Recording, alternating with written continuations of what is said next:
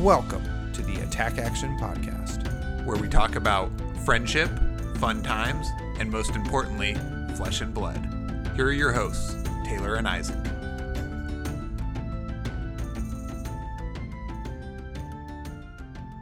Hello, Attactioneers.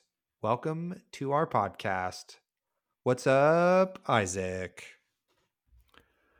Well, we're just about to sit down for a very nice chat with Tommy Fresh from Fresh and Buds.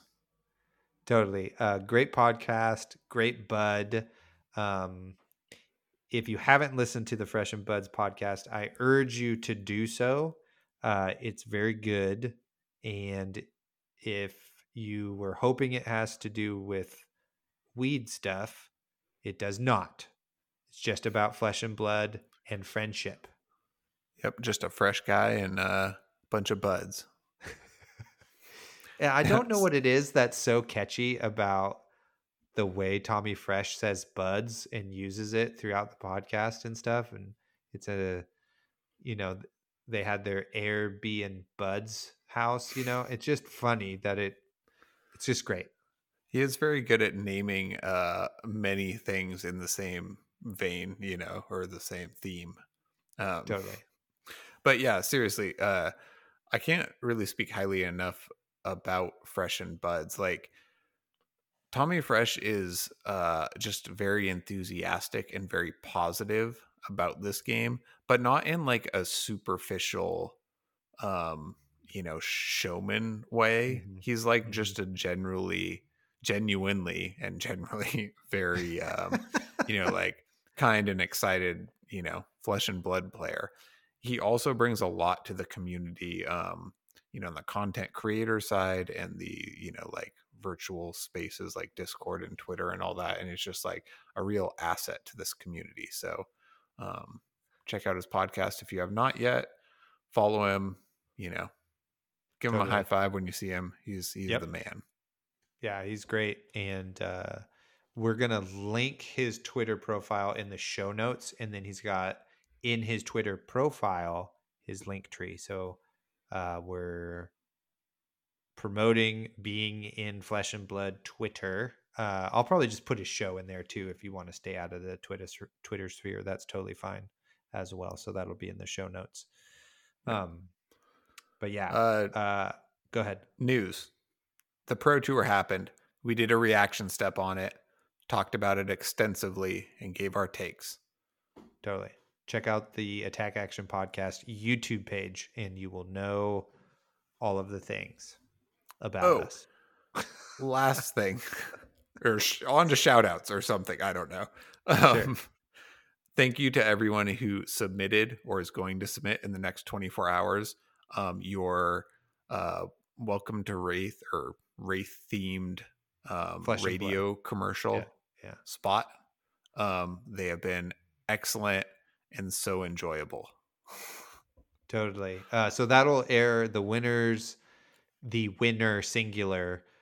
Their commercial will air on this podcast partway through the interview. So you have that to look forward to. And then a lot of them have been so good that later in the podcast feed, I'm going to just stitch them all together and you can listen to all the entries back to back in like one master supercut. So you have that to look forward to also. So you get your 30 seconds of fame, but you're not all winners. Sorry, I didn't mean it that way.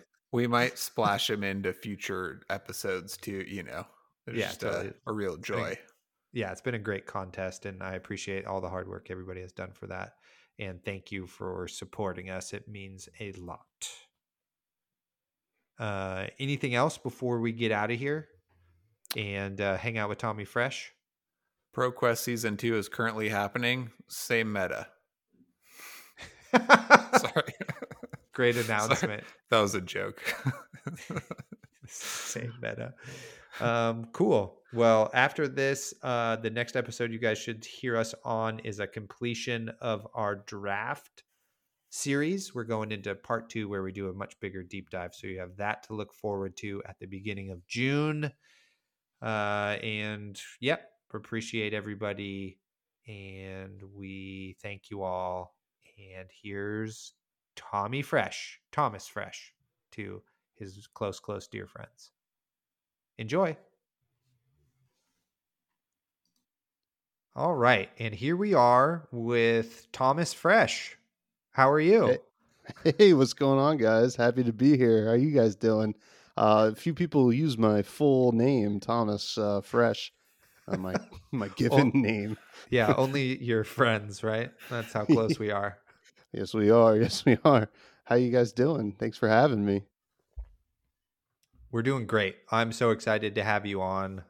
Both me and Isaac have been on your podcast, and it has taken us a bit here to get you on, but here you are, ready to go, all the way from New Jersey, America. It's incredible.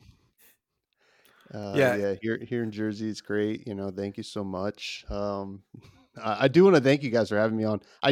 This is actually very exciting for me. You guys are guys I've looked up to since I started, and it was awesome that you came on, Taylor, and obviously you too, Isaac. And it's just like, oh wow, we're getting the whole gang together. It just feels amazing right now. Thanks, man. That's awesome. Seriously though, because we just make a bi-monthly podcast, it just takes forever to get, like, you've been at the top of the list for a while, but then it's like there's the pro tour and we do an episode about draft or what, and then it's just like months roll by, unfortunately. But we're very happy to have you here. Yeah, I mean, I get it. I mean, I think it was like months in between you and Taylor being on my podcast. So, Yep. scheduling is tough, but happy to be here. Totally. So once LSS starts sponsoring podcasts and we can just live that, content creator only lifestyle, you're only getting 2 a month out of us, everybody. I think we're gonna have to wait on that one. I don't know. Yeah, totally. Okay, so if y'all just skipped ahead to this part of the episode, Thomas Fresh here is the host of the Fresh and Buds podcast, which you can find on all podcast platforms. So how about you give us your backstory? Start as far back as you want. Me and Isaac play lots of D&D, so we love a rich backstory. Rich history. Spoilers, well, maybe not spoilers. Me and Isaac just played D&D this last weekend, and I have I don't know why I'm telling this. I just feel inspired because I was excited. I have a very mysterious character, and some real intense game stuff happened, and I felt the need that my character would divulge their very shadowed past to the party. And it was a big moment for me. So I don't know pressure's how on. shadowed. I don't know how shadowed my past is. I mean, there are some things I won't go into. That was a weird legal bar to reasons.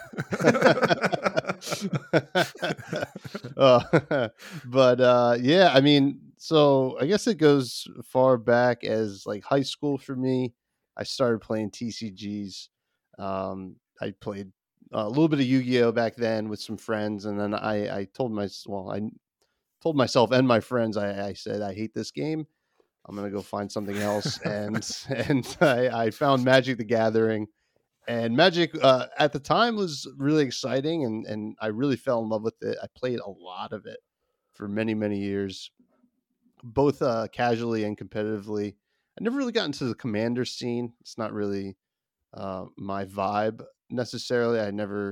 Maybe I just didn't find the right group. You mentioned D&D. I think Commander can be a lot like D&D, that you need a good group of folks playing, and I just never found that. But so I played a lot of Magic through the end of high school and into college, and as I was getting into college, a lot of my friends that I played with kind of stopped, but I kept playing. But I started moving into the online space, like Magic Online, Magic Arena, and it serves a purpose because I know that you guys love drafting. I love drafting. It's like one of my favorite ways to play Magic and Flesh and Blood.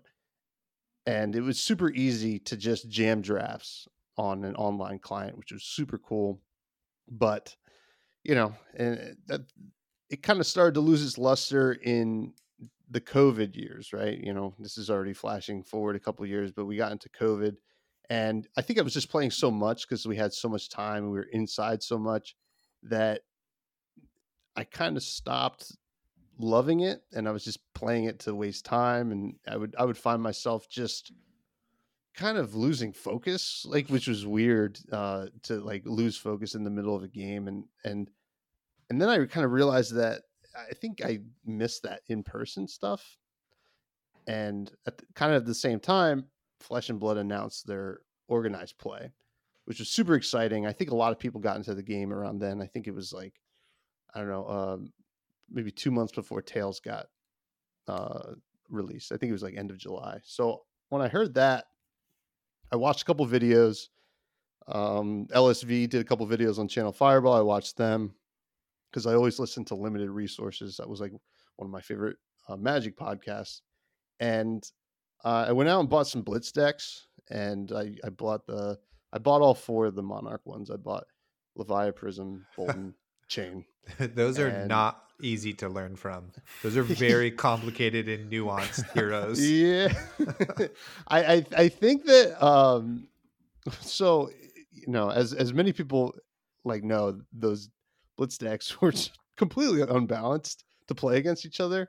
Yeah. Like I remember like, oh, I'm gonna try this Prism character, and I was like, oh, this Leviathan character just totally just spanks Prism. Why would anybody play this awful hero? And flash forward to the Vegas calling, it's freaking winning. And I'm like, oh god, it's just like this. I thought this hero sucks, and I still think the hero sucks just to play against. But I was playing around with those, and I think at the time I was like, wow, this just chain character is really, this chain hero is really strong, and it turned out to be right. And because I started looking at content, and everybody was talking about chain as the deck to beat, and Road to Nats kind of came around, and I guess before I even played in Road to Nats, I decided to make the podcast. And the reason was, I love podcasts. First of all, I think it's like one of the best forms of content out there. Agreed. In terms of, yeah. I mean, you guys get it, but it's one of the best ways to, I don't know. It feels the most human to me, I guess, because it's so conversation based, and you can get information out there, but you can also kind of get a feel for people. Yeah. And I knew that I couldn't be the at the time I couldn't be the Attack Action podcast of the world. I couldn't be the Arsenal Pass podcast of the world because I just didn't have the knowledge, but I still really wanted to talk about the game. And at the time I just didn't have any friends who wanted to play or had the time to play. And I would be driving around my car for work, and I was like, well, I'm thinking about this game all the time. I might as well just start talking about it. So I just kind of messed around with some ideas and just kind of committed to it. And my first couple episodes were just me talking to myself, which it was more of a challenge to myself, I think, but it ended up being kind of fun. I still like doing that, though. I try to do, I guess, what do you even say, a guest most of the time. Yeah. Buds. I try to get the buds on all the time, and but the solo stuff can be kind of fun because you can kind of explore some fun space when you're just by yourself. But yeah, that's how I got into Fab and started doing a podcast.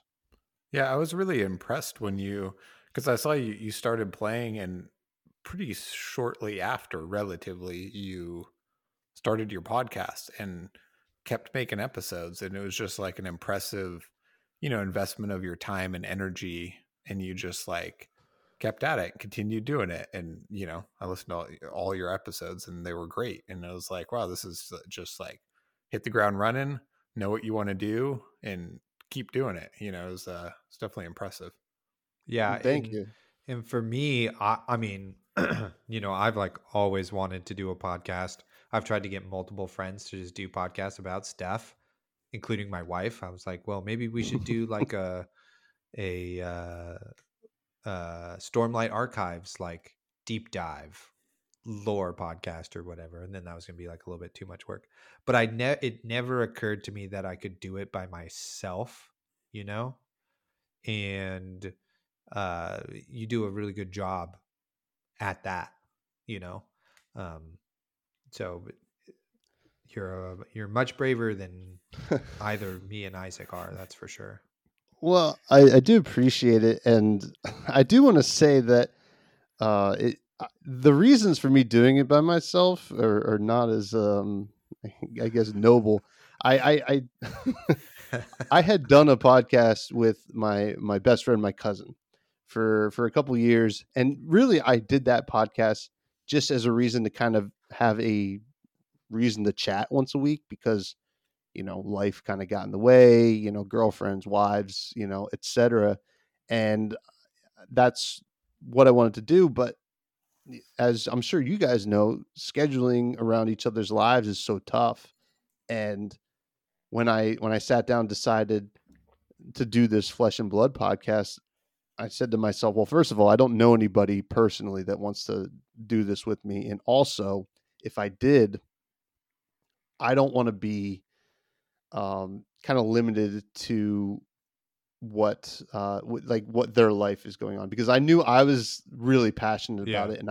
And before, and I've never written off the idea of a permanent co-host. But I would need to know that they're in it 100% as well. And it's hard to, and I wouldn't blame anybody for not wanting to do it. I mean, Yeah. it's you guys are very lucky. You guys are both kind of on the same wavelength. I don't think that happens often. Yeah. It has taken us 28 years. And we started at 6, so I'm a little and it's not without its rocky parts, like, because me and Isaac are such best friends, we're basically brothers, so sometimes our relationship can be very brotherly. And so anybody who has a sibling who's very close in their age maybe knows what that's about. I also want to say now to the larger community out there, Thomas Fresh is looking for a committed partner and is available. So if you like I'm gonna his get profile, some weird DMs. yeah, hit him up. Oh my God. Yeah. Well, that time hasn't come yet, but, I always told myself I'd just befriend a pro, and then they were going to be like, I want to do the podcast with you. And There you go. Hasn't panned out yet, but we're working on it. No, I'm still rocking solo, That's what you were doing at the pro tour, was co-host shopping. Yeah. I was saying, hey, who can handle the mic for like an hour? Hey, do you have an hour of your time right now? You want to come over and talk to me? That's pretty great.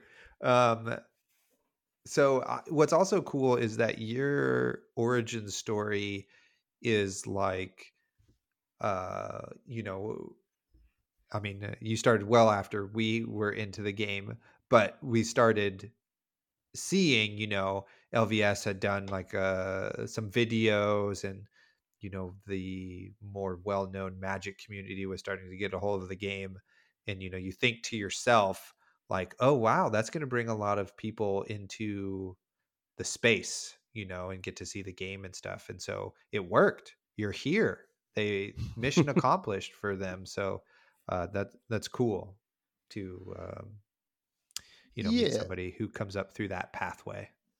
I thought your story was really funny playing Yu-Gi-Oh. I fucking hate this game. Why am I playing this? I'm gonna go do something else. My friends were just on this cool. yeah, my friends were just on this weird like nostalgia kick, and I was like, I didn't even like it when I was a kid. What are we doing as like almost adults playing this? It was like, let me Magic seemed a lot cooler, but I wish Flesh and Blood was around then, but it's around now.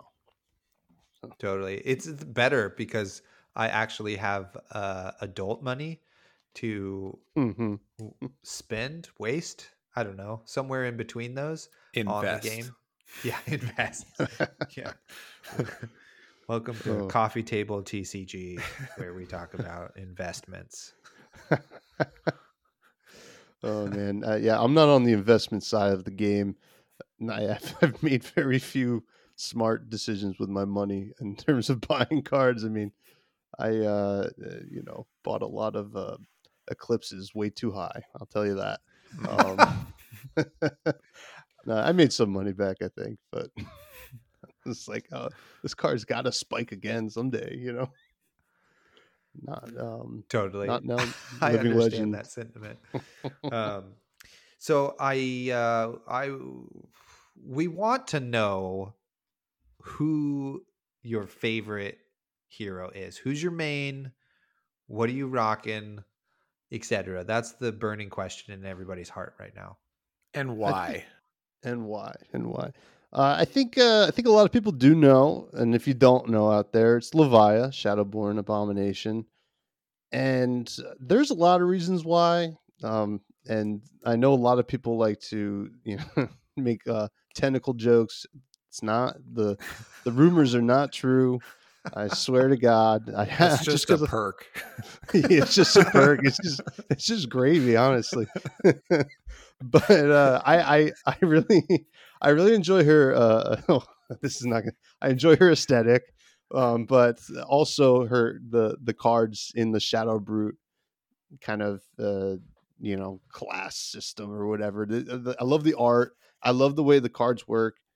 Rhinar, not so much. I think it just I don't like the discard, and I kind of like using your graveyard as a resource. I always thought that was really neat, and I also enjoy the thrill of almost killing myself like every game, and sometimes it pans out and sometimes it doesn't. It just feels good to win with something where your opponent has to read the cards. Totally. And Leviah can do that. I think the most common misconception about Leviah is that she's just bad. No, it's not that she's bad. She is actually really good, but her inherent variance ends up kind of mitigating that goodness or that greatness that she can really put out there. So I enjoy that. I mean, I played her in a Pro Quest over the weekend, and I was playing against a really good Starvo player, and I beat Starvo, which I think is arguably her worst matchup right now. And he had to read so many cards, and he was.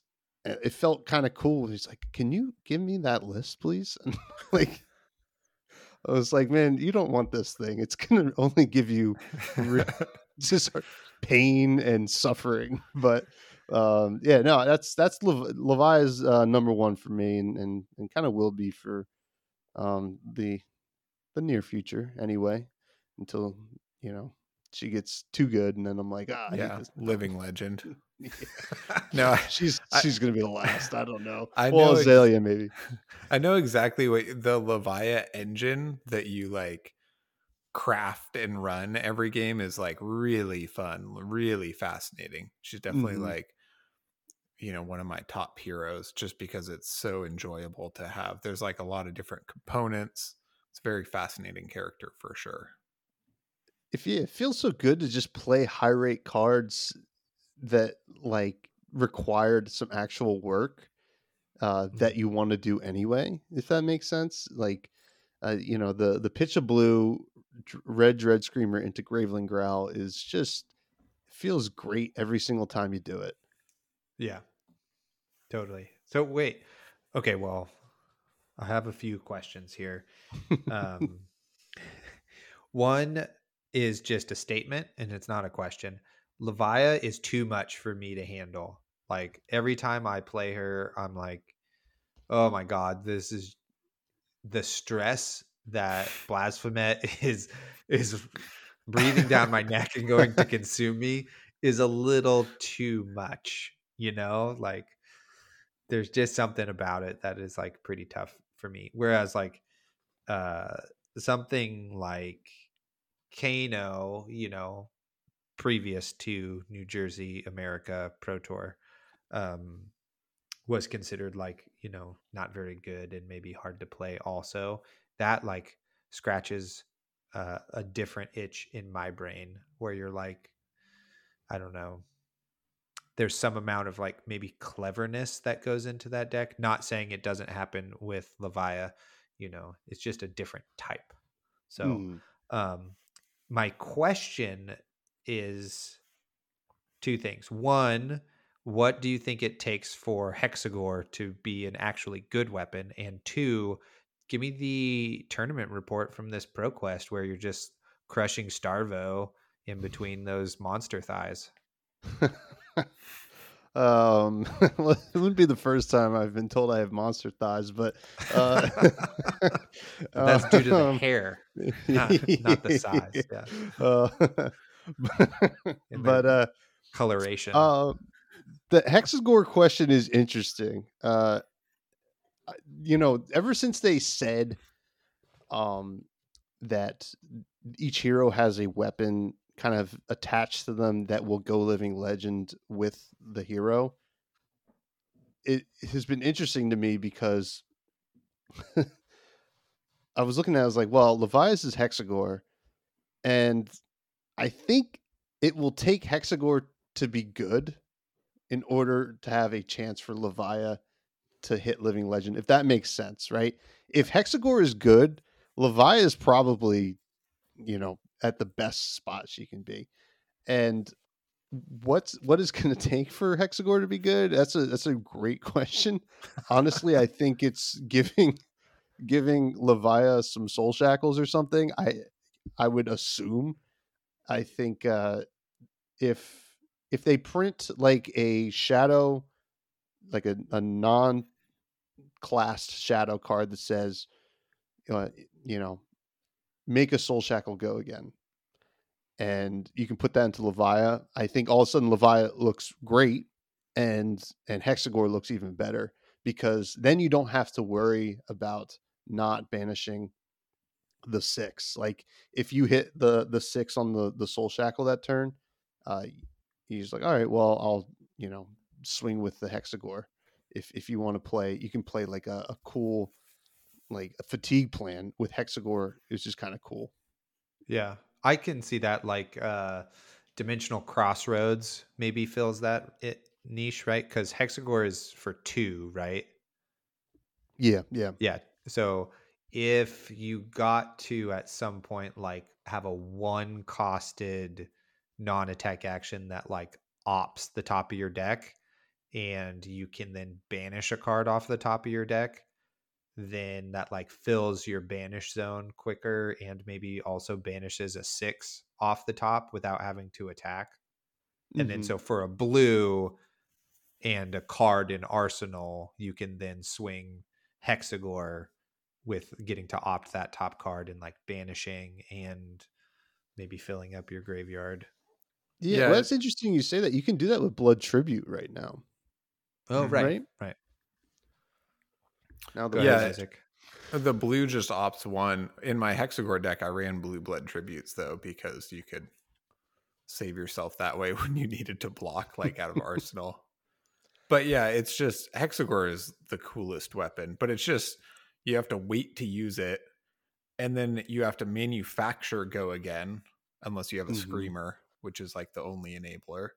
But then it also usually costs you 4 resources, which is like the brute hang up, right? Is like it costs a bunch of cards, doesn't do a ton, and then it costs 4. That's my least favorite part. I love playing brutes, but I wish everything didn't cost 4. That's my little rant. I mean, it's like Hexagore is good after a Blood Rush Bellow, actually, you're doing, 2 resources for 8 as opposed to 4 resources for 10 with your claws. Um, Hmm. I think there's a world where Hexagore is kind of a threat. I think it takes a slower meta that we have right now, but I think we'll see it. Uh, There's a reason they printed that card, and I'm sure it's on the horizon. I mean, I've been saying that also about Dread Scythe since Monarch, and it is also extremely unplayable. This day has not come. I did a video about Dread Scythe not too long ago, and I was talking about like we're gonna build a control Briar with Crown of Seeds and Dread Scythe, and I don't know how it's gonna work. You're just gonna play it like a Guardian, I guess, but uh, that's what you have to do to play that card. It's a I've real stretch. Taylor yeah, made one of those. yeah, I've also thought about just like, what if my whole deck was blue? There's such a huge card pool now with Runeblade. Like maybe I can do it, So you just like, but it's you're like, right, but then all my attacks do like 2 damage. So what am I really doing? Nothing. That's what. Nothing good. Yeah, no. Yeah, totally. I'm gonna need 2 hours to complete this game plan. Yeah. But in terms of the tournament over the weekend, Yeah. finally played well with Levia. I've played well with Levia before, but I showed up to this Pro Quest at Owl Central Games in Lancaster, Pennsylvania, out in the middle of nowhere. And it was a good size. It's 20 people playing, so not too bad for it was the store's first Pro Quest. And we had some heavy hitters there, like Cody Williams showed up, trying to get chained to the living legend, I guess. But it which is it's just gonna happen. Yeah. But I actually didn't play against him, luckily. But round one, I did play against Chain, which is a tough matchup for Levia in general. I'm on this claws build, and I am playing a singleton blue blood tribute. I don't know if it's because I want to be different or if it's actually good, but I found it to be pretty decent. And I'm playing some other singletons like one pulping, one writhing beast hulk, just like these cool little finishers that are also kind of good early in the game as well. And and so round one was Chain. Somehow won that game. It was very close. Round two, I played Briar, which really just couldn't keep a Channel Mount Heroic out. I think that would basically help my game plan. My game plan was a lot of rolling scab skins. I was feeling pretty lucky that day, and it panned out. I was just like, I have to race. Like this meta, you just have to race. Yeah. And I was like, all right, let's get after it. And then round three was I took my first loss against Oldham, but it was it was actually a friend of the pod, Rose Smith, and she's on this. Well, she's on Icelander, but she wanted to play Icelander in the Pro Quest, but Icelander isn't out. So she just basically converted her Blitz Icelander deck to Oldham, and it's just all ice. And it was just like I was like, this is a nightmare for me because you're just like, oh, Winter's Bite, oh god, yeah, pitch, and then or I would discard actually more so with that Beast Within that was nice, but Yeah. but it just the frost bites and the ice reacts. It's just bad news for Levia. So took that loss. Then I played Starvo, and Starvo is typically a bad matchup, but that was one of those matches where I mentioned before he's reading all the cards. He's like never seen anyone play Levia, and he's a really great player. And I understand why he's never seen anybody play Levia, but eked out that win somehow, and then round five, I did play against Prism, which is my best matchup. Uh, Mostly, I would say, and then in the top eight, I played against Prism again in the first round, and God, you just the rolls were too hot that day because I drew that hand that was blue Dread Screamer, 2 Shadow Puppetries, and 1 red Howl from Beyond, and I was like, I guess Blue Dread Screamer into Ghostly Visit for Banish, and they had the aura that gives -1. So it was just 3 and 3, and I just totally lost all the momentum and tempo there. But it was fun. It was good to top 8 an event, and I've been playing for almost a year now, and I I haven't played a ton of huge events, and sure I play a lot of uh, not meta decks, but it felt good to kind of convert a little bit. Hell And yeah, dude. That's awesome. I mean, that's the yeah. dream, right? Is like to specialize in a hero and then get rewarded with, you know, a level of success. Some people I think are all of the like, you got to win the event Hmm. for, the ultimate prize. But for me, if you can just like top 8 any event, like that's really good. Only 8 people make it to top 8. So Hmm. that's like an elite category, no matter what your outcome is right away in top 8. So congratulations, dude. We have a deep brute following here on the podcast, and I would maybe call them like, well, Isaac has 2 cohorts of acolytes. He has ranger acolytes and he has brute acolytes for sure. And so they're going to be psyched about living vicariously through you on that story. So there you go, I've been everybody. I guess I play a lot of Leviathan still. I've been retired off Rhinar for a bit now though. Just waiting for some upgrades. Yeah, fair enough, keep dude. keep waiting, my friend. Classic Battles is coming out. Getting True, some true. I saw some upgrades. cards. Not too bad. Almost playable in Leviathan too. We'll see. Yeah, they Almost. might almost be playable in the decks The themselves. We'll see. one that opts a 6 from the top seems pretty good. That does seem good. Yeah. Yeah, keeps a 6 on top and then puts a non-6 on bottom. I think that it could be good. I see people talking about some Shadow of Blasphemous. It takes away the variance on Shadow of Blasphemous a little bit. So we'll see. Yeah, I had. Sorry, this is too specific, but I recently took the Shadow of Blasphemous out of my deck because it felt like every time I hit on that card, I set up and I won the game, and every time I missed, I lost the game. And I was like, "This is not a good plan. I need a better plan." So I took Yeah. him out, and I've been running it without him. Swing I bigs instead. Oh yeah, I was off of Shadow of Blasphemous for a while, but then I kind of put him back in just because I think it's good in like the grindy matchups, just to kind of get Mhm. those engine cards. But you do not want it when you're trying to race. I think that card is just can give you the heartbreak. Yeah. Totally. Um, 100%. all right, I have some rapid fire questions here for you. If Taylor, was that all that? Yeah, I believe so. Nice. So this is pulled as or inspired by your podcast. All right, you ready? Yep, All right, favorite weapon. like all time Raiden. Ooh, Good call. nice. Is that true, or are you just flirting with Taylor? Oh, I don't know. It is true. I love the challenge of building with Raiden, and it's just so cool. And it was like my first foil, like majestic weapon I've ever pulled, and I was like, oh, this card's so cool. It's so Nice. cool. You're like, it costs 0 and is for 3. That's like, you just love it every time you pull it off. You're like, I'm winning. All right, favorite equipment. Carrying Husk. Yep. Yeah, just start at 46. I don't know. It's like Yeah. feels good. In Leviathan, also, you don't take blood debt from it once you block with it, which is actually pretty big.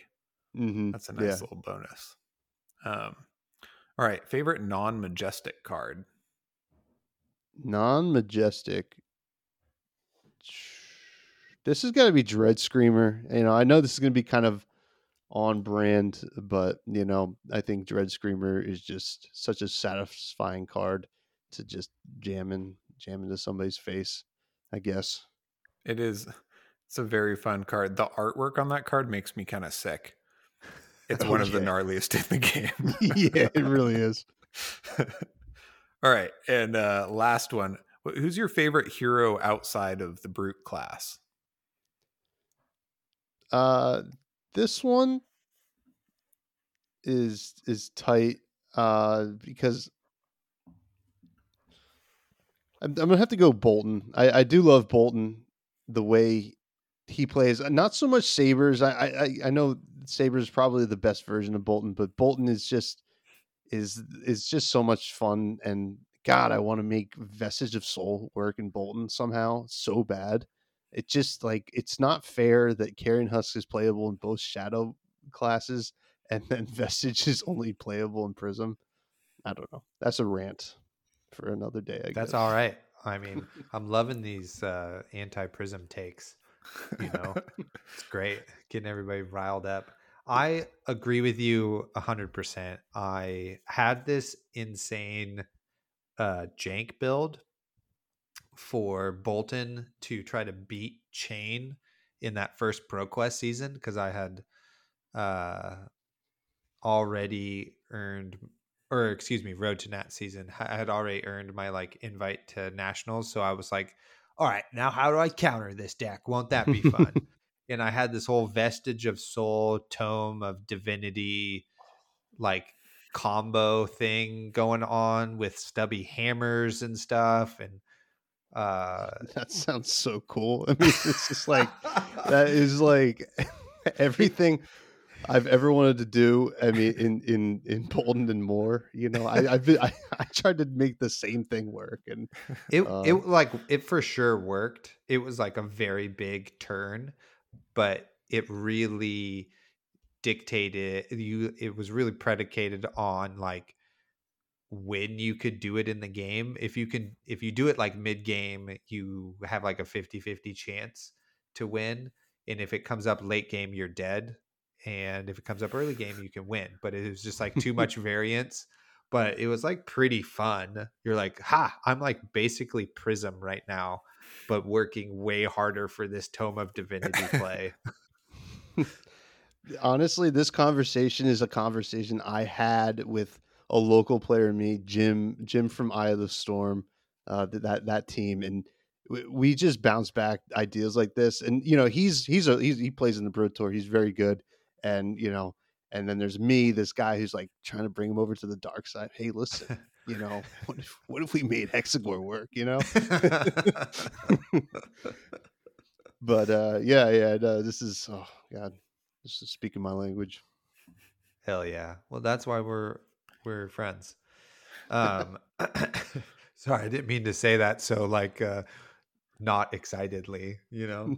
No, no, I get it, man. I get it. uh so let's change gears a little bit here. So like as a content creator and kind of a podcaster specifically, you know, what role do you feel that like podcasting or content creators, but probably more specifically podcasting, serves in the like flesh and blood community? Um, this is gonna sound super biased, and maybe it is, but I think podcasts are the most important to the lifeblood of a game, right?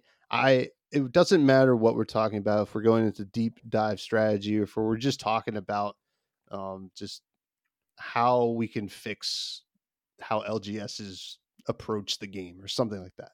Right? There's a myriad of different conversations we could all have, and that people are probably thinking and having conversations in their everyday life with their other friends that play Flesh and Blood. But once they hear it on the radio waves or the podcast waves, it kind of brings validation, right? And in edited videos and it's all that kind of content's great. I don't hear and see people talk about the last video so and so did. I do hear and see people talk about, hey, did you catch what they were talking about on Arsenal Pass the other week? did you guys catch what they were talking about on Attack Action podcast last week? It's a zeitgeist thing, I think, and it, it's a long form thing, and kind of can take up a lot of people's times, like, and something that people can do while they're, listen to while they're doing whatever. I've had a listener tell me that, the podcast got them through a really like crappy job, and Yeah. and that's something that, like, a video, like, you can't watch a video like that.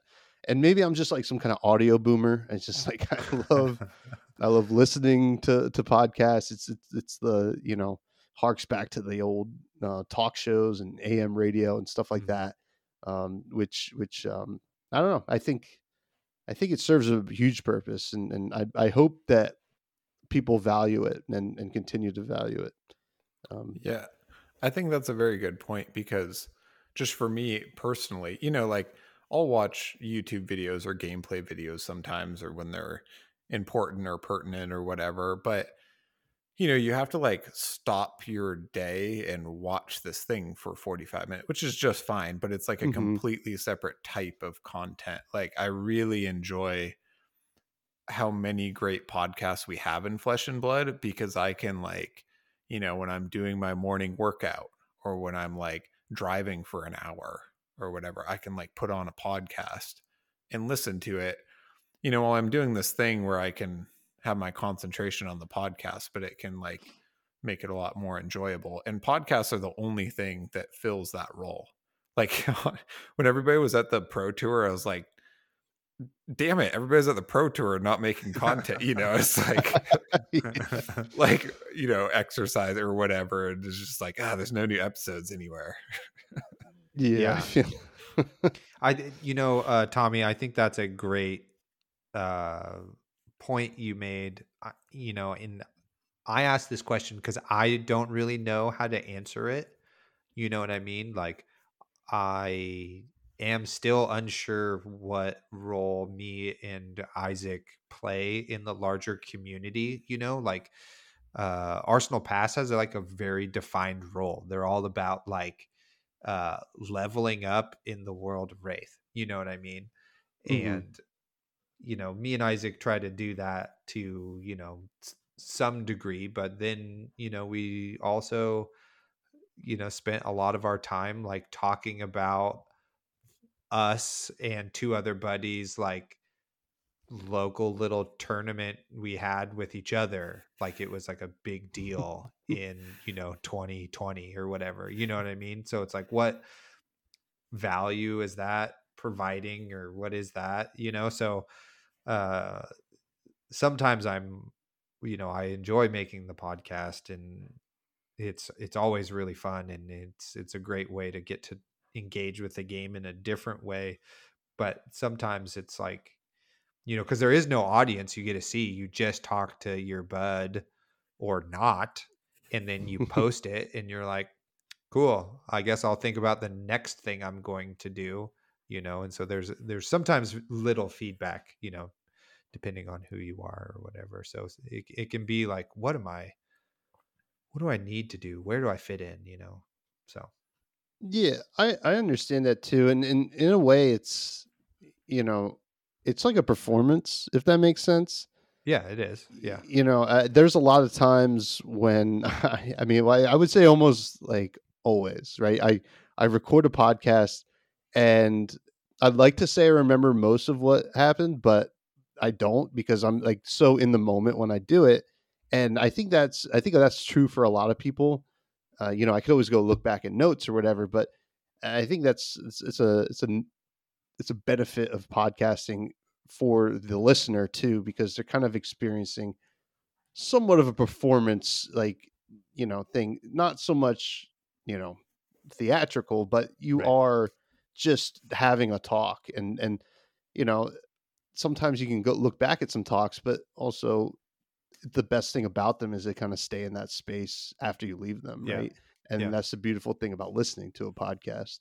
Right. And as a person who is a professional lecturer in my day job, it is a performance. I'm very tired after a day of teaching, and it's not so much like, being on my feet in front of a chalkboard. It's the having to be interesting for 50 minutes, and then you get 5 minutes to not go to the bathroom and you got to do it again, So, yeah, you hit the nail on the head. But the idea that we're part of like the zeitgeist, and Isaac, your point about videos, like I only watch videos like while I'm eating, basically, like having my coffee, eat and my breakfast before I go to work is my chance to like, watch 5 minutes of something. So it does make that type of content maybe a little bit more shallow or that sort of thing. And there's a lot of gameplay I don't get to because I'm like, I don't have 50 minutes to watch this. But I listen to podcasts like all day long when I'm not at work, So Yeah, good points, both. it's tough because especially as we're coming out of this pandemic, or supposedly coming out of this pandemic, people are going to be forced to go back to work, right? They're going to be commuting, and they're going to have to be on their office computer, and this is some podcasts, that's where they thrive, right? In the commute, on the train, in the car, whatever, and that's just something that a lot of other content can't do. And people have real lives, and that's something a podcast can really facilitate. And just from my perspective, it has been nice, like you for Fresh and Buds, and we both have a Discord community, and a Twitter presence and all these things where we can interface, to the degree that we want with our community. Yeah. Which definitely helps because, like, as Taylor and I started out, it was just really like recording it and uploading it and being like, well, that was fun. And then, yeah, playing our Battle Bros tournament and then doing it again, but now that the game has gotten so big and there's like these online or virtual communities to interact with, that does help give a bit of feedback, and you get to engage with some of the, some of your friends that you made through the game. Yeah, it feels good to have people stoked when you release that podcast. It's those first, the early days when you're just like, God, I hope somebody listens to this goddamn thing. I just talked to myself for 50 minutes. I mean, I guess no, you're right. And the Discord thing is something I think unique to gaming podcasts in general, is that we get to kind of have our pulse on our community and our listenership, which is pretty cool. Yeah, for sure. I have another kind of question for y'all. Do you guys kind of have do you guys taste that? What flavor is it? Oh, that's right. We have a very special surprise segment here from the graveyard or the banished zone. What flavor is it? All right, Tommy and Isaac, we are going to be playing Flesh and Blood trivia. Okay. Oh, so here is the game. So I have 6 questions, and each of you is going to get 3. And I'm going to read a bit of flavor text from a card in the game Flesh and Blood. Then you're going to have 3 options, A, B, and C. One of them is the correct person who is speaking. Another one is some shit I made up. And then the third one is a real person, in quotes, in the game of Flesh and Blood, but it's not them who said it. Does that make sense? Mm-hmm. Yeah. Your intro made me feel like Boneyard Marauder. Just chomping on some graveyard stuff for lunch. Oh my God. Num, num, num. Now, no cheating. I have you on video so I can see if you're typing. Okay. And I don't want to hear any keyboards. There are 3 points possible in each question. Are there any questions before we begin? Oh God, no, I don't think so. So Tommy's going to get 3 questions separately, and then I'm going to get 3. Correct. Now, Okay. it's up to you guys. I couldn't figure out if I wanted to give a chance to steal here.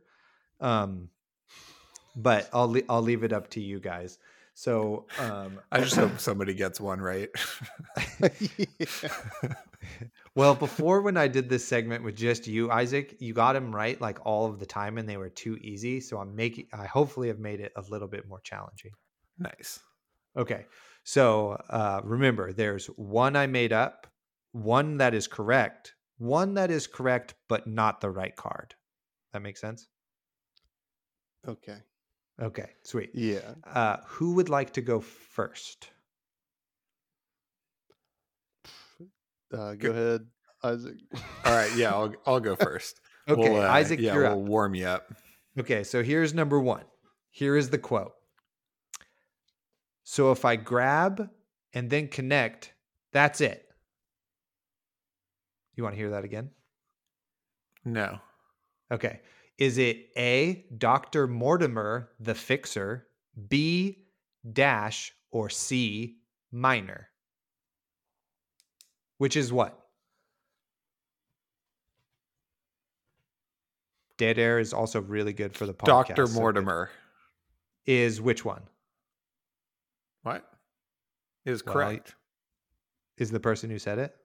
I Final have to answer? guess all 3. I thought I just had to guess the correct one. You have to guess which. There's 3 points possible. Which one's the one that's made up? Which one is the correct person? And which is a person in flesh and blood, but who hasn't said this particular quote? Okay, so Dr. Mortimer is correct. Dash is a real flesh and blood character, and minor, I'm not even sure how you're spelling that, is the made up one. Oh, good. You could have asked a clarifying question. So, Isaac, unfortunately, you only got 1 point out of that. The correct answer we were looking for is dash, and bonus points if anybody knows what card this is. I stay away from mech cards usually. You're out of time. It's from Spark of Genius. Thank you for playing. Minor is the one I made up. Okay. Now, I think Tommy, I know the least amount of dash cards of any class. Exactly. That's why I picked it. Okay. All right, Mr. Thomas Fresh. Are you ready for your question? It's 1-0. Don't let that intimidate you. I'm not intimidated yet. Yeah, well, I'm a little intimidated. I'm getting 0 on this one. I know it. All right, hit me. Here it is. And in abandoning the light, I am consumed by the shadow and gifted true power. So, was it A, Hail the Knight of Thorns, B, Sutcliffe, or C, Eldon Lost Knight? So which one is correct? Which one did I make up? And which one is also a person in flesh and blood, but did not say this? Jeez.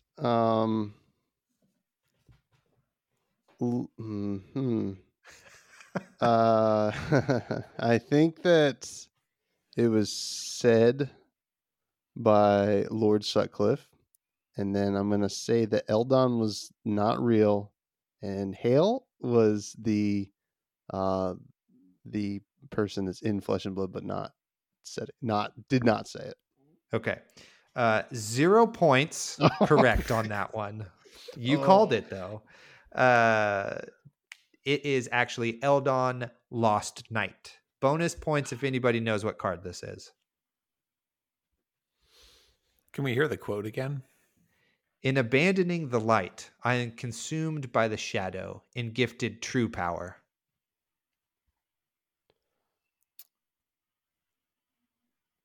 Mordred Todd. Nope. It's is Tome it the new of the Arknight. Sorry, Isaac. We just can't wait around for everybody to think all the time. So Eldon the Lost Knight. I made up Hail the Knight of Thorns, which is pretty good because I figured you guys would know it was a rune blade and it would throw you off. And Sutcliffe is a real character in the game of Flesh and Blood. Thank you, on to the next question. Okay, Isaac, are you ready? I am. Okay, here we go. Should you wish to see the future, know this. What has been seen cannot be unseen. Is it A, Vera, B, Jira, or C, Lieutenant Yamada? It's Vera, and Jira is also a character in Flesh and Blood. And then so Lieutenant Yamada is the one I made up? Mm-hmm. Okay, so you get 1 point on that one. You are correct. It is Vera. Jira, I made up, but Lieutenant Yamada is a character in Flesh and Blood. Bonus points if anybody can name this card. Potion of Clarity. False. Index. Nope, it is Fate Potion of Foreseeing. Seeing. Oh, dang. Okay, great job. The score Well, is we got a 2-0 Isaac. we got a quote I've heard before though. That was nice. Totally. Pretty good. Okay, are you ready, Thomas Fresh? Hit me. Okay, here we go. Nobody says that to my mama. Was that A, Thunk, B, Torak, or C, Thackerg? Oh man, come on, dude. Oh, jeez. Would you like to hear that again? Not particularly, but So the oh quote yeah, sure, is, hit me again. nobody says that about my mama. Was that A, Thuck, B, Torak, or C, Thackerg? I'm gonna say it's the person who said it was it Thok? Yep. Thunk? Yeah. Thunk, Thok. And then I'm gonna say the person that is from the game but didn't say it is Thorak. Right? Okay. And then the other one was I don't know what the other one was called, but Thackerg? Thakur is not real. You, my friend, got 3 out of 3 on that one. It takes the lead. Very Commanding lead. exciting. Bonus points if anybody knows what card that is. Swing with Big Tree. Ooh, close. Very close. It is Smash Swing Instinct. Fist. Oh, dang. Swing Fist, Think Later. Very good. Very good. All right. Woo. Very exciting game. I'm very happy we're doing this. All right, Isaac, are you ready? I am. Okay. Back in my day, folk used weapons made of metal. Was that A, Macho Grande, B, Lishu Crimson Haze Vigilante, or C, Hishu Crimson Haze Elder? It was the Crimson Haze Vigilante. And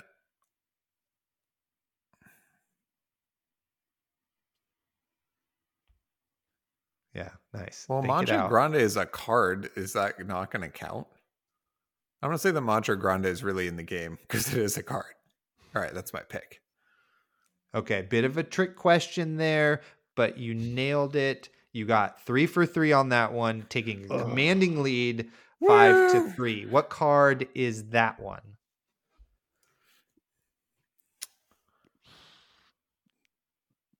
I'd have to hear the quote again. Back in my day, folk used weapons made of metal. Lightning Press. Ooh, correct. For a bonus point that Oh. doesn't count for really anything, but we'll mark it down just in case. Okay, Thomas. Yes, This is All your right. time to shine, baby. I guess. All right. This is it. Hit me. All you need is 3 for 3 here. Pressure's on. You can do All right. it. All right. Are you ready? Yes. Hit Okay. me. 2 drops with your hops. That'll see you right if things get rowdy. Was that A, Jezebel, Everfest, Alchemist, and All Sorts? B, Jezebel, Everfest, Wise Woman, and All Sorts? Or C, Jezebel, Everfest, Ringmaster, and All Sorts. It's messed So up. the Alchemist, all right, the Alchemist said it.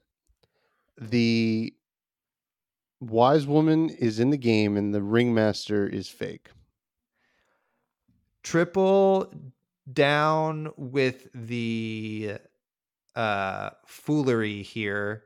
All three of those are in the game, and you got them all wrong. But because of that, we're giving you a bonus 2 points for being such a good sport. So we have a tie game, and we're going to go into our Wow. lightning round here. But who knows what card each of these is from?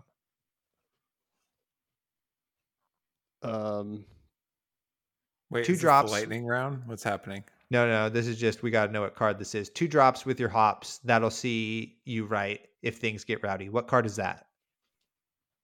Potion of Strength. Incorrect. Ironhide potion. I don't know. Correct, Isaac. Another bonus point for you. Great job. Yes, I have Feel like- 2 separate bonus points. Tommy Fresh kind of gets the assist there for taking one of those off the list. The Jezebel, Everfest, Alchemist, and All Sorts is Potion of Seeing. Jezebel, Everfest, Wise Woman, and All Sorts is Potion of Luck. So that means Everfest, Ringmaster, and All Sorts, Potion of Ironhide. Okay, lightning round for the tiebreakers. Are you guys prepared? So this is slightly different format now. You can only answer with true or false. Does that make sense? So these are going to be true or false questions. You're going to give me either true or false. Are you ready to begin? Isaac, it is you up first. I am ready. Okay, minus 1 point for not answering true or false. Just kidding. Just kidding. Okay, question 1. True or false? There are 310 cards in the set of Monarch. False. That is correct. There are 307 cards in the set of Monarch. Over to you, Tommy. Astra Morena is a character featured in flavor text. True or false? Oh man, false. No, I'm sorry. It is true. It is the character on Valiant Thrust who says, "Do not falter. These fiends shall die like any other beast we have faced." Okay? I knew that one. You did. I wish you had gotten it. Okay, Isaac, over to you. True or false? The Iron Assembly is the home of Datadol. True. Correct. You're crushing it. Buried deep beneath Iron Assembly headquarters, there lies a vast secret chamber. Inside rests Datadol, a steam-powered automaton delicately suspended by a web of wires and hoses. Night and day, her mnemonic mind surges with an influx of data reported from all across metrics. Her purpose? To provide pertinent data to the Iron Assembly's most elite members. Great job. All right. Now, over to you, Mr. Tommy Fresh. True or false? Cavdane's true passion is art. I'm gonna say false. That is incorrect. It is true. While Cavdane may present himself as a salesman, his true passion lies in the arts. One of the most well-known names in his field, Cavdane has established a reputation for his abstract yet lifelike sculptures. Of course, he uses only the finest materials for his projects, carefully dissecting each body to harvest every last scrap of flesh and bone. All right. Man. You Isaac- guys are really showing my lack of lore knowledge. We're trying to hit everything here. Okay, Isaac, over to you. True or false? ready. Objects can be a card, token, macro layer, or player. False. That is correct. Players are part of the game, but not objects. All right. Ooh, my page is maybe frozen. Nope, we're good. Okay. Final question for, let's see how many points Isaac has. 3, 4, 5, 6, 7, 8, plus 2 bonus questions. Tommy, this is for 8 points exactly to beat Isaac, or whatever the exact math is there. All right. Final question. True or false? Flesh and Blood was originally going to be called Classic Battles. Oh no. I'm going to say false again. That is correct. I have no idea what they were going to call Flesh and Blood, if anything other than that.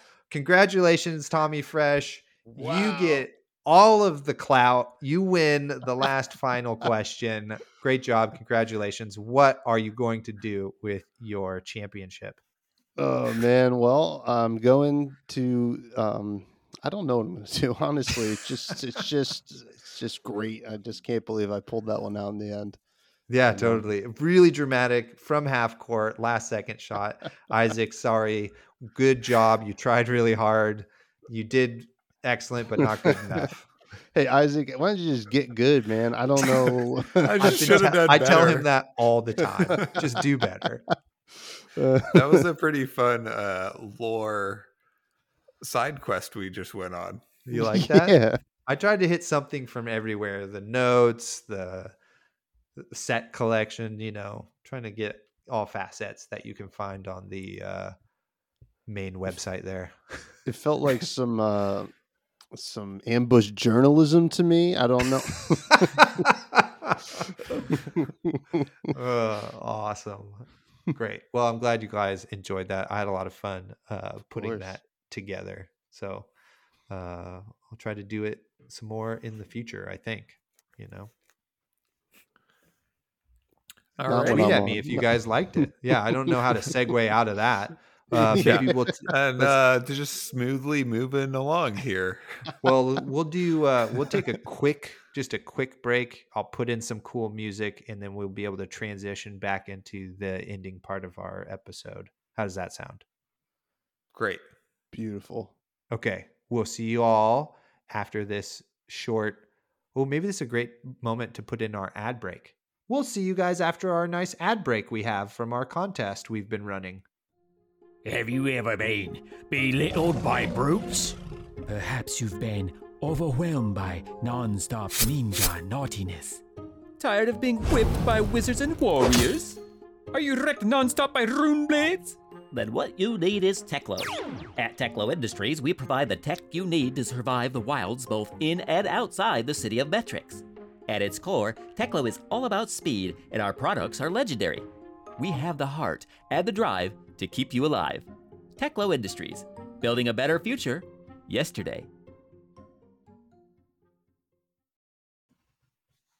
And we're back and ready to go here. So back to the main set of questions. Tommy, you and I did an episode on your cast about draft, and you said earlier how you really love draft. And I just wanted to hear your thoughts on the upcoming set. Well, I'm certainly excited about it. One of my main complaints with the game is always every set should be draftable. Everfest felt like it felt like such a weird gap, and it is exciting that we're going to get some more draft and Uprising. However, I am interested to see how 2 Draconic heroes and 1 Ice hero is going to work. There's not a lot of precedent in Flesh and Blood drafting outside of the four hero, and then we got Tales of Aria, the 3 hero with the mixed elements. So I am interested to see how they pull this one off. I did a video with Flake about who's the 4th hero. We all thought that they were going to reveal the 4th hero, and it doesn't sound like that's happening unless there's some kind of like majestic hero that you can get and pick almost like you would like a majestic weapon. but that seems like a stretch, but why not stretch and get a little limber, when talking about Flesh and Blood. But I have some theories that, I think that Iyslander must be so good, right, in this set, that the or the other heroes are so good that they're going to be fighting so much that Iyslander gets so many cards like available at the table. And I know James White mentioned that we're going to get some kind of crack bobble-esque attack. That'll be interesting to see how that works. And then I think we're getting a headpiece that slots in. Like a I have a token. yeah. I have a theory that maybe the headpiece somehow lets you play both elements. I don't know if there's any validity to that, but it seems like a nice way to kind of balance out draft pods. But all that being said, I hope it works out, and I hope that this is not the norm going forward. I think adding more and more things outside of the draft into the decks might take away from the experience, but I'm excited to play it regardless, and I'm not going to hold any final judgments till we see how it is. But it just seems to me, if if your draft goes poorly, you can just add these attacks and it's fine. I think you have to be rewarded for being a good drafter, and maybe not so much rewarded for being a poor drafter. But that's my opinion. I took it as the cracked baubles are still really bad, but you can actually get them out of your deck if you pay the high price or something. You know what I mean? Yeah. That I could definitely see that happening. It's interesting if how they handle that, because I hope that there isn't a way to break that, right? Currently you can run a deck full of cracked baubles and your deck would just be bad. But what if somebody finds a way to break this attack attack bauble or a crack I don't know. bauble? It would have to be. It most likely is way under curve, right? Like a 3-costed red that attacks for 2 and doesn't block or something. So at least you can play it, or maybe it does have a defense value, but its defense value is 0, right? So you can defend with it, but it doesn't do anything. Yeah, I'm really interested. I wish I was a better game designer to think of how to solve this, right? Because it's obviously there's going to be more draconic cards in every pack. So then drafting Iyslander becomes really hard, right? But then if they equally distribute the number of cards Iyslander can run versus the draconic heroes, then it just means that Iyslander's card pool is just way bigger, in the draft pool.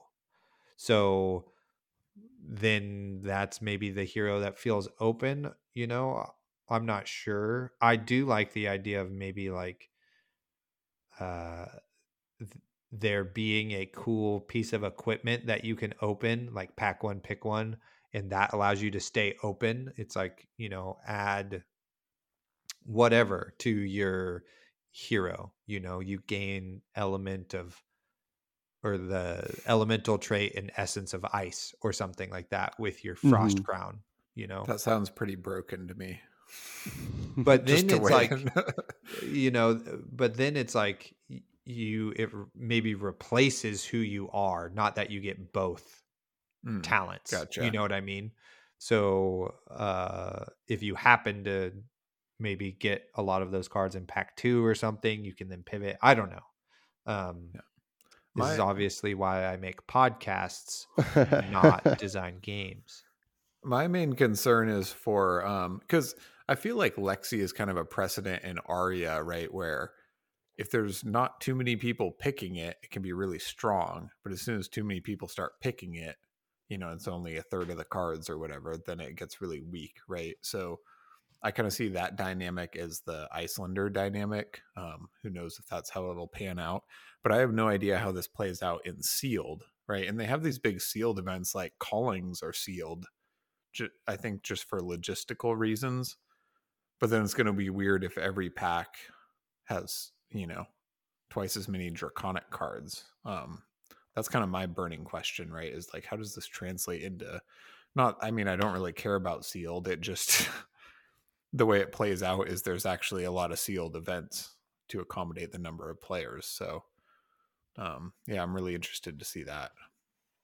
I think another thing, like the logic here that you can kind of look at this set and be like, well, LSS could have easily taken the easy way out and just done 4 heroes. So, and James White came out and said this is the best draft experience they're ever putting out. So, I mean, we have to put a little faith in him saying that. He did say that in Aria too, for Tales of Aria. Yeah, did he say that? Because that was definitely the Aria pitch. Yeah. Which it was, in my opinion. But yeah, it's really good. It's still really good. It's just there was a period, I'll let you finish here in a second, but there definitely was like a period when Tales of Aria came out and we were like, is this a good draft set? It's like really fast and there's no arcane barrier and it feels not balanced, clunky or stupid, or I don't know. It didn't feel good initially, but once we kind of learned the set, you were like, oh, very, very much deep strategy. That's not a great sentence, but the depth of the draft was there, and it wound up being like, it is a really, really good set and really fun to draft, but I don't know if I would put it above anything else because the gameplay for me is too quick. Mm-hmm. I can see that. Tales of Aria games are just over super, super fast. So, and that's part of the experience too. The drafting part is great, but the gameplay for me has a little left to be desired. Yeah, and I agree. Well, yeah, I guess if he said it before Tales and he's saying it before Uprising, I guess he's not lying, right? This is the best yet. It's like he could just say that every single time. This is gonna be the best yet. It's funny. I used to work for a brewery, and every new beer we put out, the owner would be like, "This is the best beer we ever made." Like, well, you said that for the last one. I don't know what you're talking about, but that aside, yeah, I think if this 3 hero, 2 draconic, 1 ice thing wasn't working, I think they would have seen that early and just jammed that 4th hero in. And I've never actually drafted Monarch, which was the other dual talent set, so I'm not really sure if maybe they weren't exactly happy with how that drafted, and that's why they're kind of taking this leap into the kind of lean more heavy draconic. And it could also be like, we don't need to put more ice cards out into the world, which I'm cool with. But then why put Icelander in the set? You know what I mean? Unless I mean, like, mechanically she works really well as like, because there's got to be a triangle, right? Like maybe Icelander beats Dromai and then Phi beats Icelander, right? Like that's the dichotomy, or not the dichotomy, the tricone you want, or whatever, Triforce. And Monarch draft is very good, but it gets a little wild because you definitely will have packs that have way more one talent over another. And so then reading the signals of what is open can be a little bit challenging at times, because you're like, oh, there's a ton of shadow cards in here. Shadow is totally open, but really it's just like maybe 2 packs out of the 8 have a disproportionate amount of shadow cards compared to light ones. And then, you just wind up in a seat where it's a little iffy, so yeah, I kind of like this pattern. That's because I see Monarch as kind of like the icebreaker, right? It's still 4 heroes, you can still just have everybody safely reading their seat and in their own category, like playing it correctly, but they introduced talents, which kind of mix it up, right? And then I really, really enjoyed Arya and the kind of like, I don't know what you call it, like asymmetrical, or like the numbers didn't line up. Yeah. I think it makes like for a really interesting dynamic at the draft table. But each character could still use two talents, and everything was evenly dispersed that way.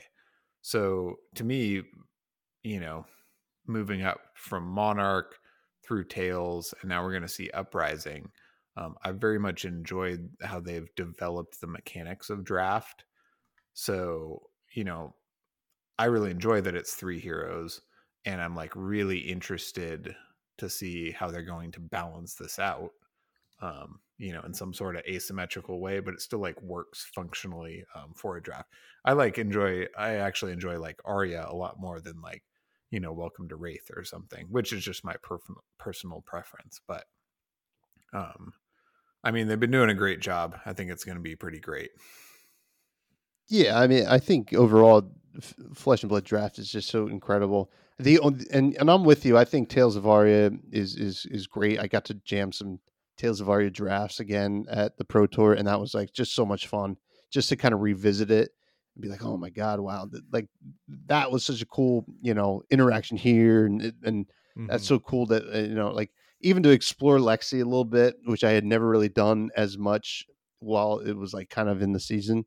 I guess my only real, not issue, or just kind of my one note for Tales of Aria was it kind of felt like they wanted it to be, oh, there could be like 2 or 3 Oldhams at the table. One's more earth and one's more ice. But it turned out, the earth just was way more overpowered. I don't think like the different sides of each hero were as balanced as they should be, and Yeah. hopefully this is where they kind of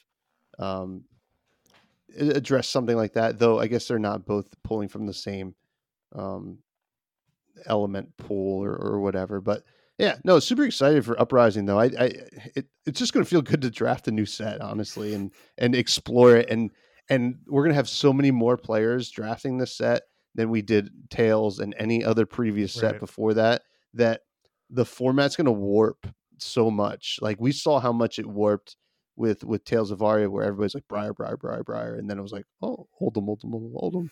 And then towards the end, it felt like, oh, everybody else is doing those 2 guys. I'm going Lexi, and I'm going to destroy the whole draft.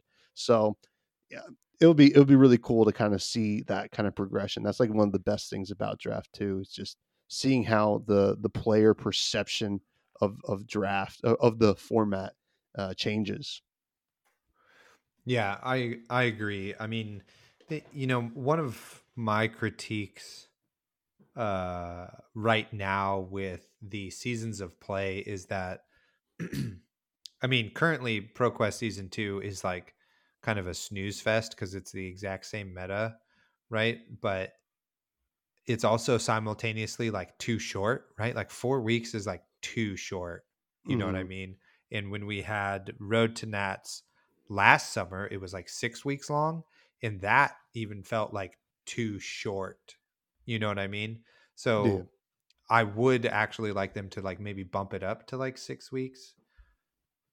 My point being is like and I guess they do this probably based around like large events to make sure the coverage is like cool. Like if we solve the format fully before the event, then there's no surprises and it's maybe less of a cool viewing situation, because I would assume Nationals is going to be Uprising dual format draft. Maybe Pro Tour 2 is for sure dual with Uprising draft, and I'm wondering if Road to Nats is going to be a draft season. That would be really cool if they did that. Whoa. Oh my god, that would be awesome. That would be so sick. Yeah, it would be super, super dope. I mean, I think they kind of did try, they put their feelers out with like skirmish season last year and the welcome to Wraith or the farewell to Wraith stuff, people have some now idea, stores do, of the logistics of a draft and stuff. So it could be possible. That being said, it's just such like a crazy puzzle, 2 heroes in the same talent, one that has nothing to do with them, that there's gotta be some sort of elegant way they have thought of this, right? Like Mhm. the things we've come up with are just like stupid band-aids that our tiny brains can't figure out, but I'm sure, just like we saw in all the other drafts, that there was an elegance to how you have to pick cards to create tension and that sort of thing within the draft. So I'm excited to figure that out as well. Yeah, I mean, it's just gonna be. I mean, and maybe this is almost a benefit of all the sets not being draftable, is that we get a little more excited for these draftable sets. Yeah. And I don't know. We'll see how they continue to do, because we're supposed to get another supplemental set this year, and we'll Right. see if they try to push it into some kind of draftable format, or at least like a sealed format. But yeah. No, I mean, I echo a lot of your guys' thoughts on Uprising. It's are you guys excited to play any of the 3 heroes in Constructed? Oh yeah, I'm a staunch like Viserai lover, but after Icelander in Blitz from Everfest, she may be overtaking Viserai in the place in my heart. It's just that cool, and for some reason speaks to me. So I'm really excited to just turn all my opponents into ice cubes and then walk away from the table, Have you guys played the fire breathing tech in Icelander Blitz? Yeah, it's pretty sick. Oh god. I mean, yeah. I played against it 2 weekends ago, and I was like, "Oh my god, what is this?" I don't play a lot of Blitz. 12. Okay. Yeah, or just crack an Arsenal if you overblock for 12. Yeah. Yeah. Oh my god. But yeah, I'm pretty excited about Dromai, the new illusionist, just because I really, really like illusionist. But Prism doesn't really speak to me personally, that flavor. And none of my main characters are going to get any upgrades for quite a long time, so I'm going to be diving into into that camp. Yeah, and I'm hoping that Fi it kind of expands or explores the design space of Ninja a little bit more than we've seen. I think there's a lot to be explored with Ninja, and I don't want to see like Kadachi whatever anymore. I want to see something really neat. So, yeah. Yeah, I mean, it would be cool if there was like, who knows? There could be like Ninja's kind of about those like one just like on hit triggers, so maybe there's like some sort of flames you're creating when attacks hit, and if you get so many tokens, then you get to play something out of the graveyard or something, because he's kind of more Phoenix traded. So I agree that Ninja is for me the most vanilla class that we have in the game, and that we need a new one to really spice it up, and not spice it up in the way of like trying to pummel your open the center. That's not what I'm talking about. Yeah, I agree. I I like the idea of the Phoenix theme with Fi. What we haven't, I haven't seen much except for what Dromai's doing. So, and obviously whatever Icelander's been doing. So I think the biggest mystery here is going to be Fi leading into the spoiler season. So, yeah. Yeah, and like I'm also always excited about the weapons everybody gets, right? Like, are they just reprinting Kraken in this set? That seems weird, right? Or is she going to have a whole new staff? What's Dromai's weapon looking like? Maybe we get a 2-handed weapon for a ninja that doesn't suck. It's gonna be cool. Well, she's gonna have to have some kind of token weapon, right? Which Kraken's is a majestic, I think. Yeah. Right. So I think so. I have it right here somewhere. Let me check. me too. It is. It's majestic. Okay.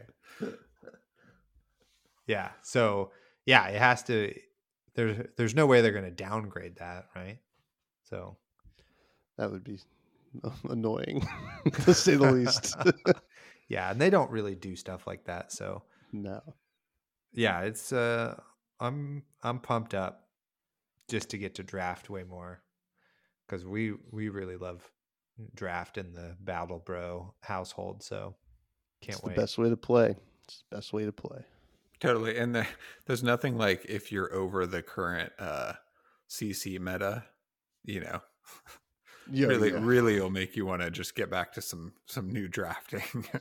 Wait, you guys don't like this meta we're in right now? Yeah, I do hope actually now I'm really tied to the idea that Road to Nats is draft because we just haven't had a season where we had to compete for draft, but then all of a sudden for nationals it was like dual format, so hopefully they give us that chance because that would be cool because you can get elo now for how well you do at stuff, so it's kind of important maybe. What I really want is team draft. Hell yeah. To be start eking its way into some actual tournaments, and that sounds like so much fun. But I see the pup back there. Yeah, it wouldn't be in an episode of ours if there wasn't some sort of dog pet noise in the background. She's being very patient. I have to walk her after this. So yeah, well, anything else you gentlemen want to kind of talk about before we get into our signature segments, our final ones? No surprises here. Oh, okay, good. I mean, I'm good unless you guys have any more questions for me. I'm here for the ride. Yeah, totally. It's been a lot of I fun. mean, I could chat all day about cardboard, but You you got to wrap it up at some point. You got to wrap it up. That's right. Okay, so on to signature segments. So, Mr. Thomas Fresh, you, I believe, are familiar with our segment Pick, Pass, Pray. It's a draft scenario. I'm going to give you 3 cards. You're going to pick one, pass one, and pray one comes back around. Can't wait. Okay, cool. So you get first choices here because you're the guest. So here are the 3 cards. First up, we have Evergreen. It's an earth attack action. This is the red one. So it costs 3, pitches for 1, attacks for 7, defends for 2. And it reads, if Evergreen is played from Arsenal, put it on the bottom of your deck when the combat chain closes. Evergreen, everlasting. Old Arya proverb, to endure. So just remember that if that flavor text there. For the next surprise quiz. Got it. Yeah. So that's the first card. Second card is Plume of Evergrowth, Earth Equipment Headpiece, defends for 0, and reads, instant, pay 3, destroy Plume of Evergrowth. Return target Earth action card or Earth instant from your graveyard to your hand. Okay. Third and final card is Singeing Steelblade. It's a Rune Blade attack action. It's the red one, so it pitches for 1, costs 1, defends for 3, attacks for 4, and reads, when you attack with Singeing Steelblade, deal 1 arcane damage to target hero. So, Tommy Fresh, which one are you going to pick, pass, and pray comes back around?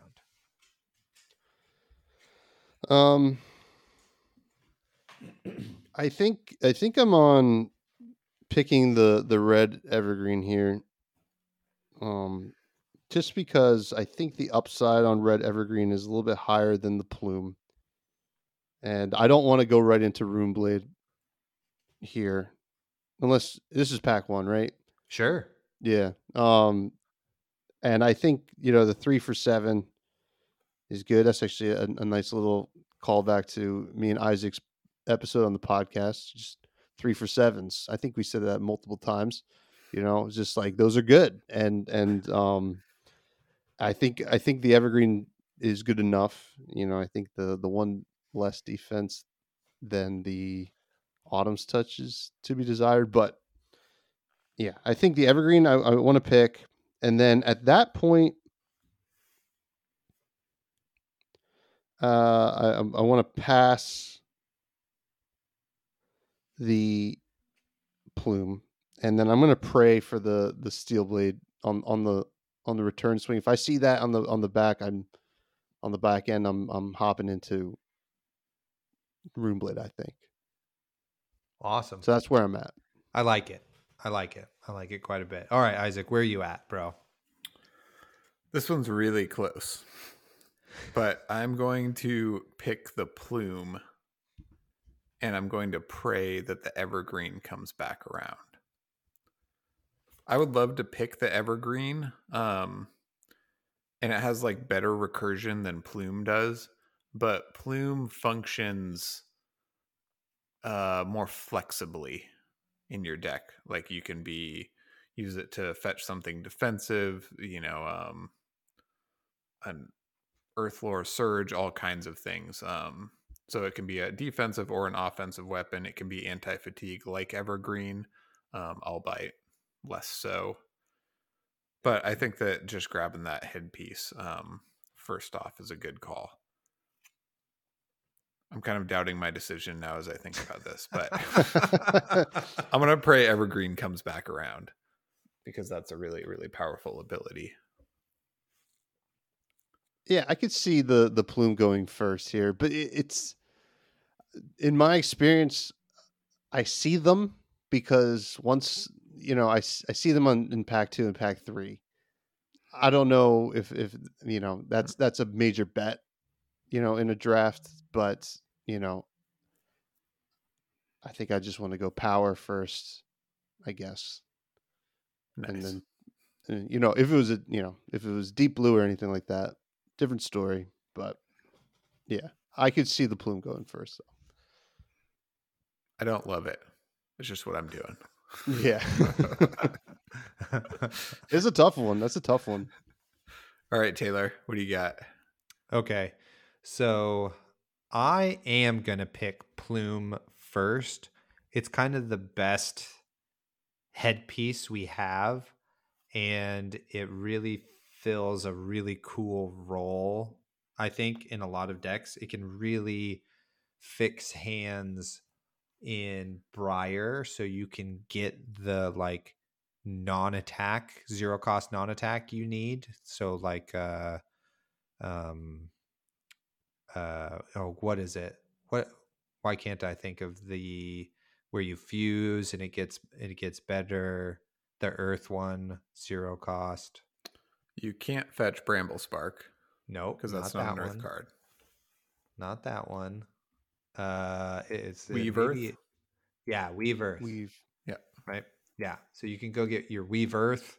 That's free to give you that non-attack action.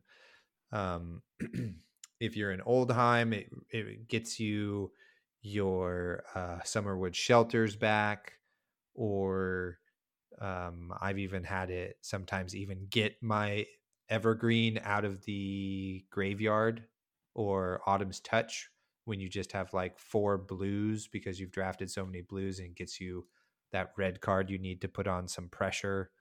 I mean, I guess you only need 2 blues at that point. So I think it's just really good combo piece in a lot of decks. Just Earth decks is its only drawback. So I'm going to pick that. I am going to pass on Evergreen. I think if I am running a deck that wants 3 for 6, 3 for 7, I can fill that role with either my Guardian class cards or with Autumn's Touches that block for more. And if I need Earth cards, I can find those in different ones. And then because of that, I'm praying that the Singeing comes back. has that free arcane damage, but it's not so much of a finisher as just kind of a good tempo piece. So that's what I'm going with. All different And picks. Very interesting. Yeah. 0 out of 3 points, and no. The old switcheroo on you guys. Oh yeah, totally. Wait, whose podcast is this? Totally. Alrighty. Yeah, yeah. that was a hot pack. That was a good one. Moving on to our next signature segment is Board Game from the Closet.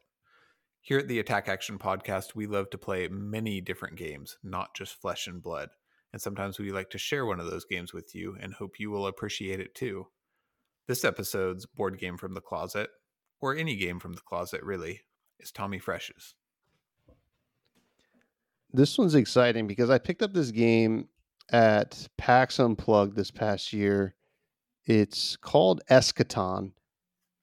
It is by the studio. I think they make a game called Nexus Infernum as well, but I think it's an indie studio, and it's a really neat game. It's a deck building game, almost a la like Dominion or Ascension, but you also get a map, and on the map there's a phase where you're kind of putting out your like little guys, like you're trying to dominate territories, and what you're doing is you're trying to build up your deck and efficiently with the cards in the shop, and then also move your little guys efficiently around the map and destroy your opponents, like kind of dominance of these different territories. And then also it's got this cool little RNG kind of thing that goes on, like each turn there's a new event, and then there's have a random effect that will like affect the whole round, and then there's also omens, which kind of like give you like a mission to accomplish before the next omen is revealed, and then you get like 7 victory points, which is really cool. And basically the theme of the game is you're building up cultists, and you're trying to be the most influential cult before Armageddon, and have win the favor of demons and deities and stuff like that. So the flavor is really cool. The gameplay is awesome, and a lot of different ways to play it. With like, there's one expansion that I did buy as well, which is really cool, and I recommend it to anybody who likes those kind of games. Nice. Yeah, sounds really cool. I just looked at it too. It looks like it has a cool, like dark gray aesthetic to it too. Mm-hmm. Totally. I also looked it up as I was intrigued. I'm just gonna read this off. In the game of Eschaton, players seek to lead the most favored cult in the final days before Armageddon.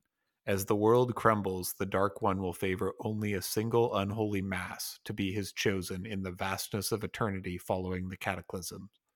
All others will be obliterated by his depraved will. Yeah, it's pretty brutal, man. It's so much fun. Honestly, I play it like nonstop ever since I got it, and yeah, sounds great. Yeah, I don't know if you guys play anything like along those lines, but it's I really like deck builders for sure. Yeah. It's just they're hard to get to the table sometimes because we play so many card games. I mean, I'm always down for more games of different cards, but other people in our friendship circles are like, meh, so sounds really cool. Yeah, love it. Yeah, sweet. Wow. Well, I think that's our show.